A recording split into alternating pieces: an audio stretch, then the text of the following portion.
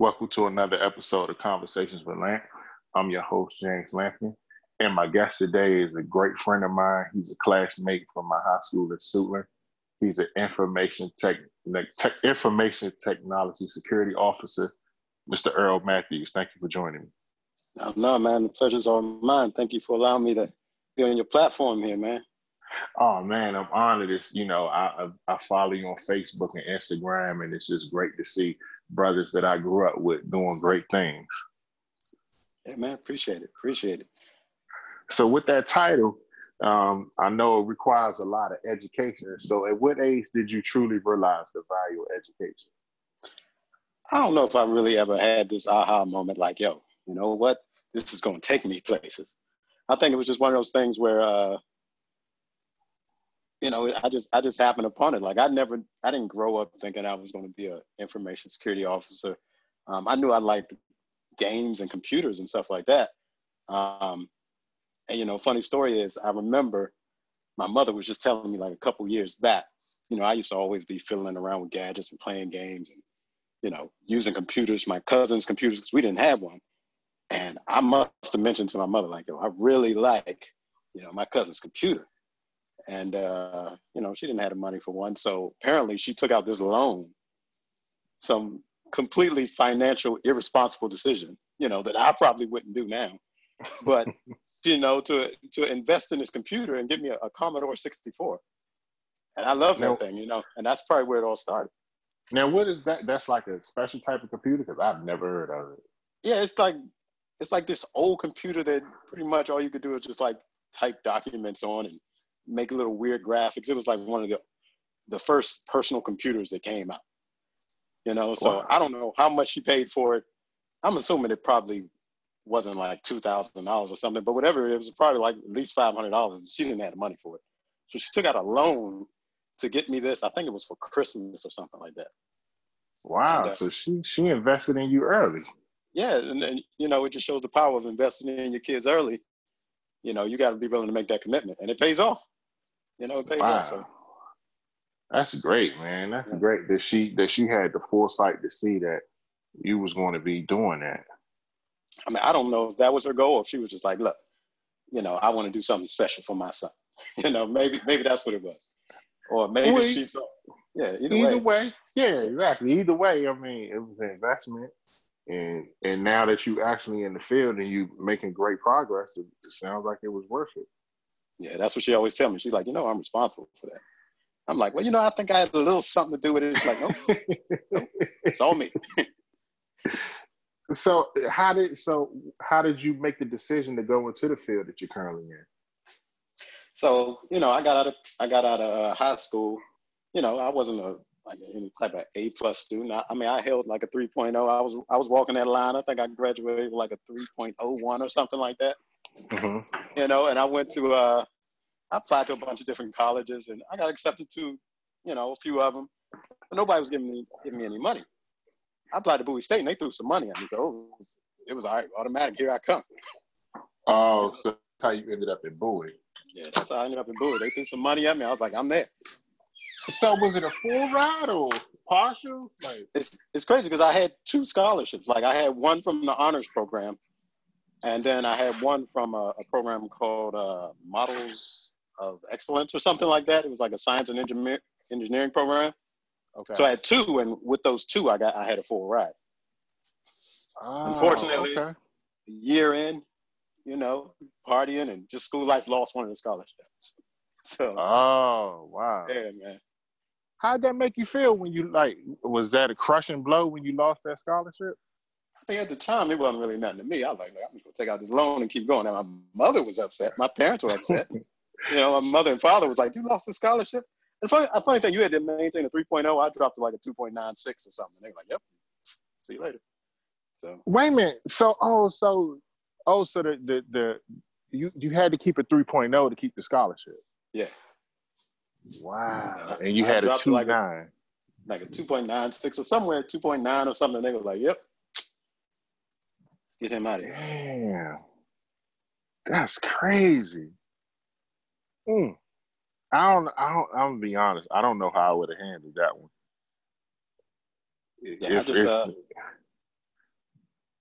Yeah, Go ahead. I'm sorry. I just roll with the punches. I'm just like, all right, well, we're going to make another solution. So I think my mother took out a loan, and she had it in her name. Because I don't know if I didn't qualify or they wouldn't give me the loan or what it is, or they make your parents co-sign on these loans. I don't even remember how it worked out now.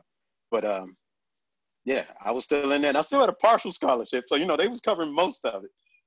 I think I had to pay for like room and board or something like that. I could have went and moved back home and I probably would have been straight, but I'm like, no, I don't want to go back home. I want to stay on campus.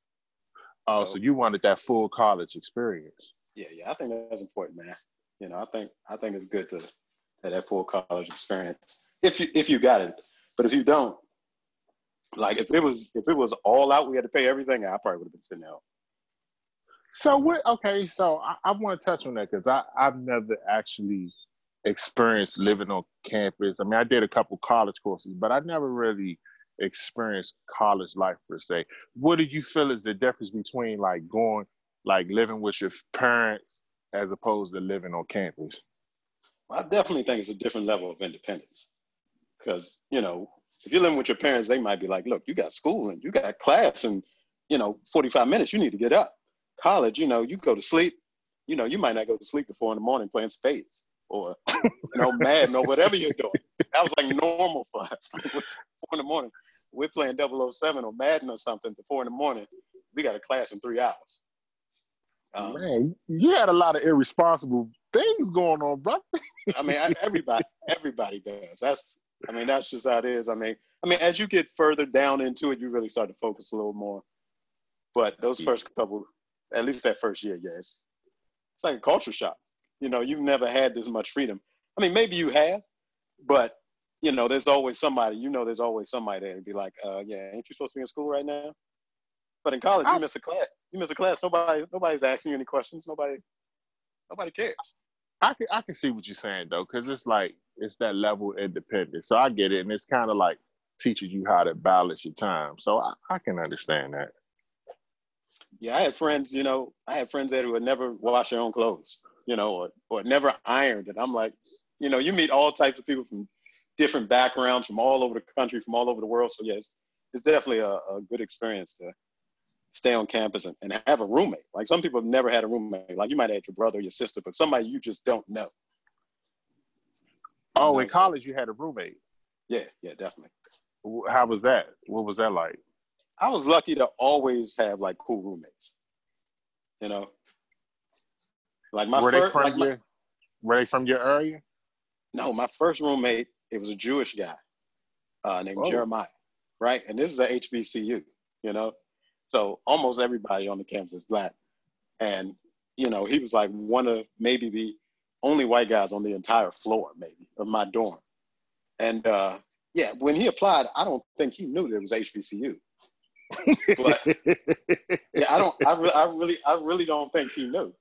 But they probably did the same thing for him that they did for me. They threw some money at him, and he's like, "I'm there," But I don't know if that I don't know if it's true or not. But I've heard that when a person that's not black goes to a HBCU, they're considered a minority, so they actually get like scholarship money. Yeah, that may have been the case, but he transferred out after 2 years, so it might have been one of those things where he like, you know what, I'm gonna go here and get the classes that don't really apply to my major that I can take anywhere, Yeah, I'm gonna do that, and then for the classes that really apply to my major, I'm gonna transfer to a bigger school. That's not a bad deal. I mean, if you could get it, like if you can have them pay for it, I mean, hell, why not? I mean, I guess they figure we the minority, so I guess they figured.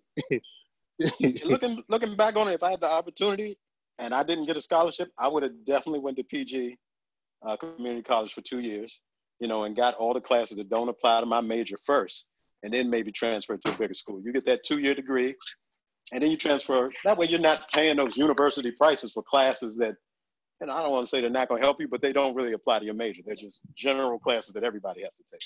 Yeah, it's funny because when I took when I was in school, that's ironically that's where I went. I went to PG, and my plan was to like get the core classes out of the way, Yep. But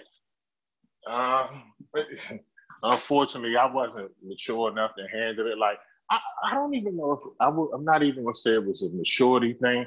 It was I was like working and trying to do other things, and unfortunately, it kind of affected my studies. Hey man, college is not an end all be all for anybody. Like I tell my kids all the time, like you don't have to go to college, but you're gonna have a plan. You know what I'm saying? You need to have a plan of what you're gonna do. So I don't think college is, going to determine if you're successful or not. I don't think college has anything to do with that. It just so happens that certain fields might require a degree, so you might have to go that route. If you want to be a doctor, I don't think you can be a doctor and not have a degree. I don't know how many patients you're going to have. I mean, it's interesting you say that because, I mean, considering you went, when you how old are your kids? My kids are 7. I got twins, so they're 7. Oh, okay. So it's kind of, I wonder how they're going to receive that when they get old enough to understand it. Yeah, me and my wife, we try to instill in them that, education is important, and never downplay your education. Like, some kids go in school and maybe it's not cool to be the kid that knows all the answers or something like that. You're like, nah, if you know the answer, raise your hand. Don't just sit back in class and act like you don't know. Raise your hand, answer the question, and get your education, especially when it's free. I mean, they go to public school. Yeah. I'm like, listen. So I wanted to touch on me, because of course me and you friends, and I also follow you on LinkedIn. And you have something that's called a CISSP. I wanted you to describe exactly what that is. Yeah, so CISSP is a certification that just covers like a broad range of security topics. So if you want to be considered like I want to say a professional in information security, CISSP is a certification that you want to have under your belt. It's a pretty challenging test. I mean, you'll run into people that have it, but it's not like a widespread thing. Like you could just spot somebody, I'm sure, yeah, he has one.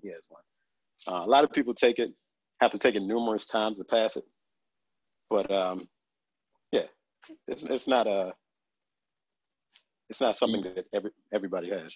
Yeah, because my wife has one, and I know all the work she had to put in to get it. That's why I wanted you to touch on it, because that thing is not easy to get. Yeah, I mean, I remember when I was lucky enough to pass it on my first try, but when I walked out, I was like, look, I don't know if I passed the test or not. They give you 6 hours to take the test. I was in there for 4.5, and I said, and I just finished the test. I didn't even go back and check the answers. I was like, I'm done. I've been here 4.5 hours. My wife was telling me, she was like, it was a really hard test, and she was surprised that she passed it. Yeah, when I took it, it was still, you had to use pencil and Scantron. Now it's computerized, but I took it back in 2009, 2008, something like that. And it was a pencil, so you're in there filling in the bubbles. And after 200, I think it was 225 questions, you're like, look, man, I'm done. I'm out. Pass or fail, I don't care. I'm done. So you took it way back in the day.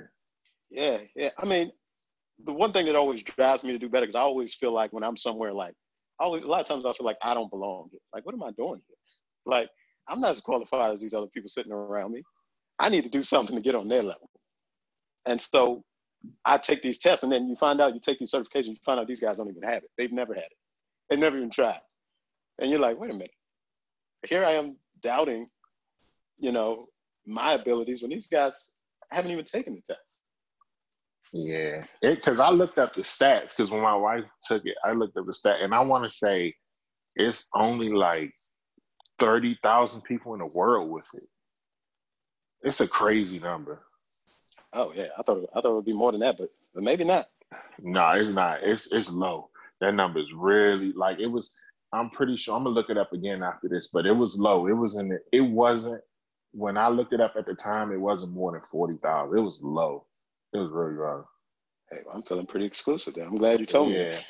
I'm gonna look again. I'm gonna make sure. But I will say the ratio, like, with people that have it, it's very low. Like it's a very elite club you belong to having it.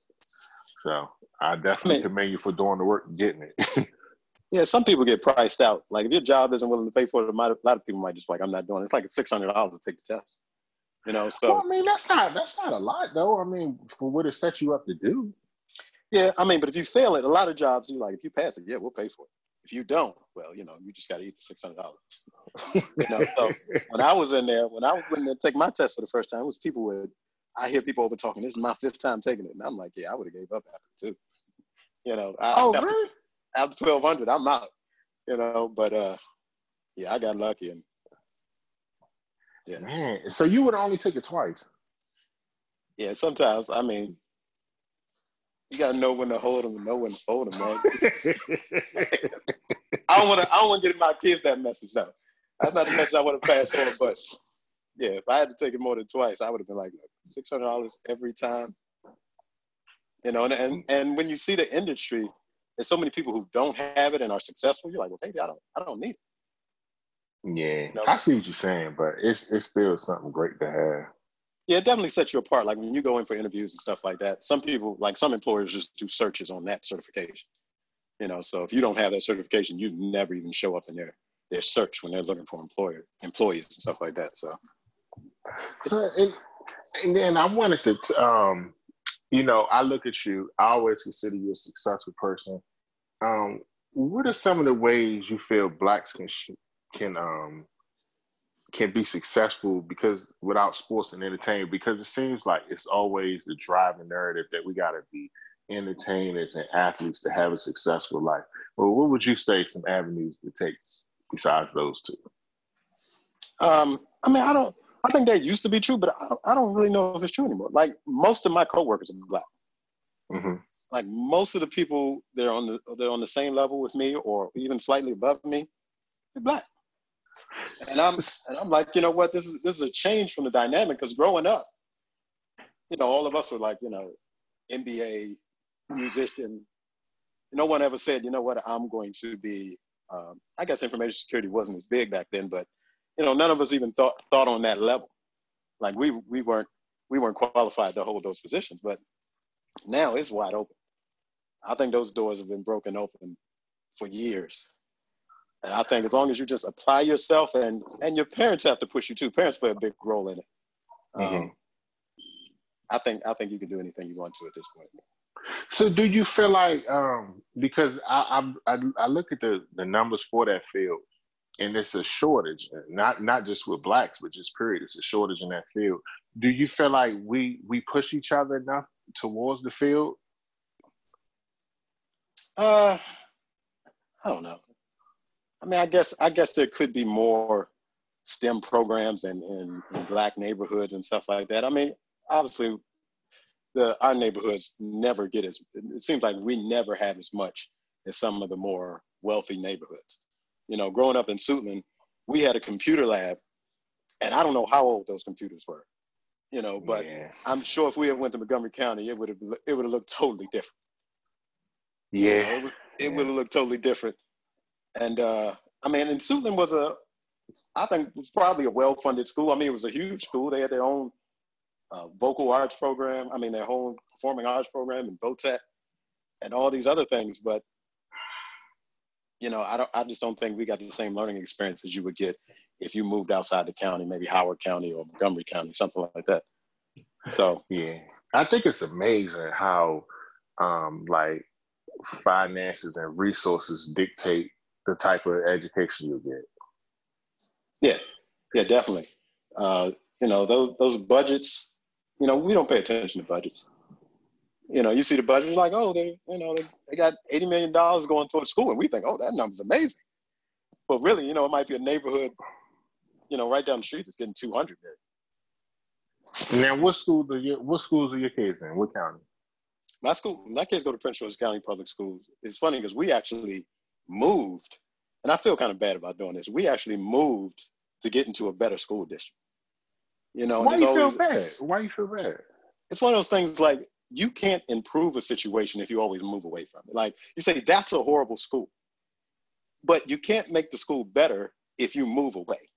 Okay. You know, the I school got will you. never get any better, but at the same time, you don't want your kids to be lab rats. Like, I'm not sending my kids there so they can be lab rats and help make the school better, you know? So, but somebody has to be like, you know what? We live in a bad neighborhood with a bad school, but how's the school gonna get any better if all the people who really care about their kids' education move away to a school that's already established? You know, Yeah, it'll continue to suffer. and see, that's the thing. That's the challenges we face. Like, because my daughter, we in Fairfax County, so their school system is rated, really high.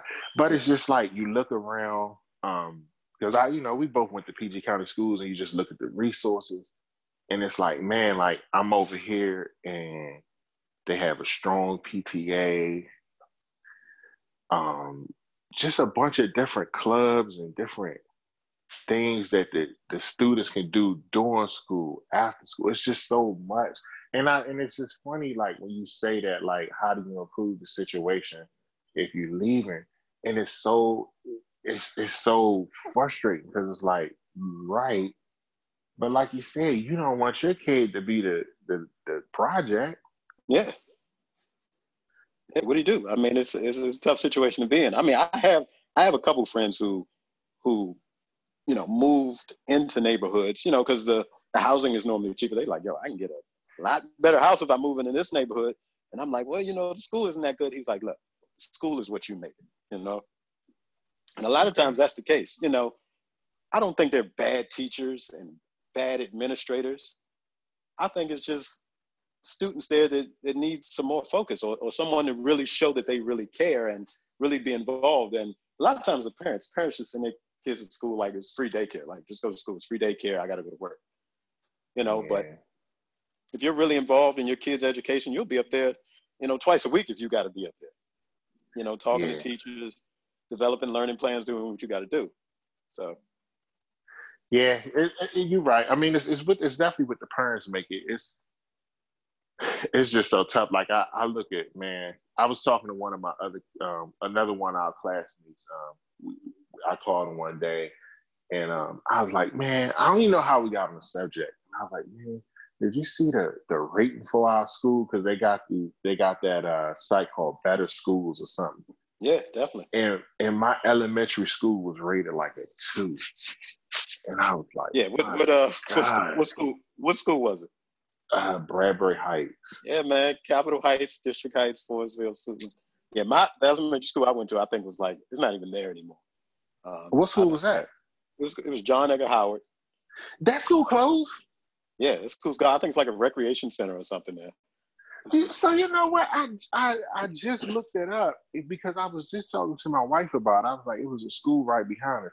And I looked it up and I was like, there's no rating, but they had a phone number and everything. Yeah. And so Bradbury Heights. It's right up the street. Yeah. The funny thing is I actually lived in District Heights at the time. But my parents had me at this babysitter, and the babysitter was closer to John Edgar Howard, so that's where I had to go, because that's where the bus picked me up at. So I went to District Heights for a year, and then we were going to John Edgar Howard. And like both of them now, I think, I don't know what District Heights is, but when we checked, the ratings are just so low. You just can't imagine sending your kids to this school knowing that the rates are so low. Yeah, and I know the school Capitol Heights is actually rated pretty good because it's a STEM school, if I'm not mistaken. Yeah, it's funny because a lot of those schools that have the high ratings are real selective about who they let in, and I'm kind of like, I don't like that, but. Yeah, but then it goes back to that education piece. Like, I mean, it's selective. And then another thing that's happening too, especially in PG County, charter schools. Yeah. Like, those things are growing up like weeds. Like, we actually sent our kids to a charter school for the first year. For kindergarten, they went to a charter school. We moved to get into a better school district. But before we moved, we had applied for all these charter schools. And no sooner than we settle in this new house in this new school district, we get an invitation to this charter school. We could have did that and stayed in our old house. So how was the charter school? It was okay. I mean, we weren't really feeling it. It was a newer charter school, so they didn't have all their processes and stuff together. So some things were a little out of out of whack. So we went on and moved him back to the neighborhood school. And I mean, we love the neighborhood school. I mean, now there's a ton of kids. I mean, the school is clearly overpopulated, but they handle it well and they manage it well. So we're excited. We like the school. We're good. So how do you balance your family life and your work life? It's a challenge, man, because sometimes my job, it requires me to travel, not too much, but a little bit. And you're working those long hours. And I work in Northern Virginia, so I'm traveling from my house in Northern Virginia. It's like an hour each way. And you just got to make the sacrifices. Family always comes first. And, when I go into a job interview, I always try to kind of let the people know, look, my family comes first. I'm here and I will do everything I can to support the mission. But, if anything with my family comes up, and most employers will understand that. Yeah. They have families and they understand. So it's difficult because sometimes, you look at your coworkers who don't have kids and you're like, and you look at them sometimes like, how could you possibly be late? Like every day. How's that possible? Like, you can't be like, if I'm here on time, I got 2 kids, I got to drop them off school, ironing and washing clothes and homework and all this stuff. How could you possibly be late? Right? Forgetting how it was when you didn't have any kids and you were late every day, Yeah, those kids provide structure though. They do. They will make you get on the schedule. Yeah, I got one, and fortunately, we have it set. My wife, her morning schedule is pretty flexible. Mine is not, so I have to be to work. I got a hard time to be at work. Like I got to be to work at 6:30. Oh yeah, man. Well, I'm not like you computer professionals. Y'all kind of can like set y'all schedule, get there when y'all get there. See, I'm not like that. I mean, my kids get up at like 5:45 every morning. That's how early we have to wake them up. What? For what? 5:40. And my kid's school doesn't even. It's like the latest starting school in the county. I swear, it starts at like 9:15. What the hell are you getting them up so early for? Because both me and my wife have to leave the house by 7:00. We got to leave by 7. So we dropped them off at Before Care. The school offers Before Care service. We drop them off there. And they're in there for like 2 hours before school even starts, which is insane. But luckily the Before Care, they do some activities with them and stuff. So they're not just sitting there staring at the walls. But what time they go to bed? We try to put them in bed at 8. Normally leans closer to 8:30, but we try to get them in bed at 8. It's like sometimes we really don't think about the long days these kids have. Not at all. Like my daughter, she gets like, my wife wakes my daughter up at about 7:15. She has to be to school at 8:30. So my wife gets to school by 8:30. And then I have to pick her up from after school at like 5:30. So she comes home, she eats dinner, does her homework. By the time she does all that, we at about 7:00. So she gets maybe like an hour and 10 minutes of leisure time. It's time to go to bed. Yeah. And don't have your kids in any activities. Like, we try to get our kids in a couple of different things. Like they might have swim class or, they're in Kung Fu or something like that. You do that after school, but kids got the energy. That's the thing about it. It seems like they just have limitless energy. You'll be tired. You'll be ready to pass out. I'm falling asleep in swim class. I'm leaning against the wall in swim class. Yeah, mine has like dance on Fridays. Yeah. Now she has I think this coming October she's going to start. Well, camp today is October, so either this week or next week she's going to start Tiny Chefs. Nice. And you got tutoring. So man, these kids got real lives. Like they busy just like we are. I mean, but you got to be the taxi cab, and imagine when they get older, and then in high school, then they start going further out. You can take a bunch of local stuff now, but when you get in high school, they go into different counties and you got drive here, drive there. And it's not like you can leave and walk away because it's so far away. you might as well stay there. You don't want to drive home and come all the way back. Bro, don't remind me, man. Hey, man, it's truly been a pleasure, man, doing this interview with you. I want to thank you for doing this with me. Nah, man, I definitely appreciate it, man. Not too many people to get to follow through on their vision, man, and you're doing it, man. Like, I don't, like, the job I have, I can't say it's my dream job. I don't wake up every morning like, oh my gosh, I can't wait to go to work. But I feel like this is something you look forward to every day. I do, man. I really do. And before we end this call, man, look, let me say, brother, I'm so proud of you, man. I follow you. You know, we've been friends since high school, since the '90s. So to see the man you become, the family man, I'm so proud of you, bro. Keep doing what you're doing. I appreciate it, man. Appreciate it. You got big things in your future, man. Man, thank you.